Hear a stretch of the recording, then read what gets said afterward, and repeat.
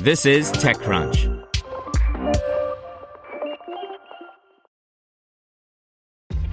This episode is brought to you by ShipStation. You know, some things take a lot of work, like sending little robots to far-off distant planets. And just as that's challenging, so too is running a successful e-commerce business, especially when there's so much to do. So I want to introduce you all to ShipStation. Now, I love using ShipStation because of its easy-to-use dashboard, which makes managing orders and printing labels a breeze and super smooth. Oh, and the customer service is just out of this world. It's exactly what you need to help grow your business. Sign up for your free 60-day trial at shipstation.com/technews.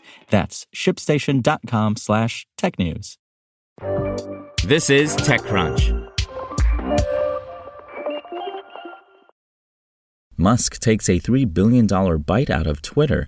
Tesla mogul has 9.2% share of the social network. By Ingrid Lunden. He's used Twitter to poll people, apparently, to make major business decisions. He's had his hand figuratively slapped, more than once, by regulators over how he's used the social platform to potentially manipulate the markets. And he's even said he's wanted to build a social platform of his own, since owning a digital mouthpiece seems to be the moguls and autocrats' current version of having your own super yacht. Now, Elon Musk is putting some of his money where his mouth has been for years.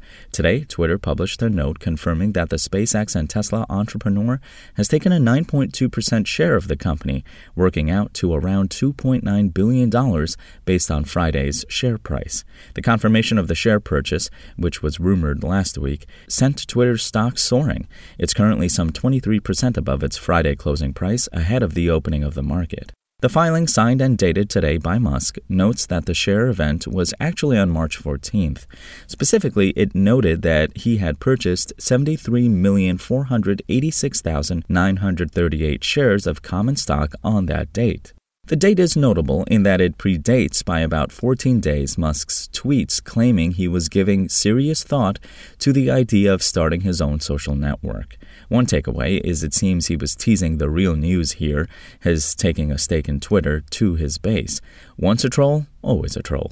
Since starting a social network from scratch is a long play and has absolutely no guarantee to succeed, Musk's version of building may be starting now, in the form of building a stake in an already established company, a platform where he's established himself as a power user, no less.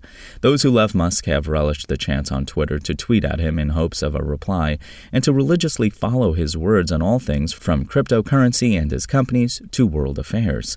His critics have decried how he apparently manipulates situations, sometimes just for kicks, using the platform. As for Musk himself, he's hard to pin down, but largely comes off as libertarian in his approach.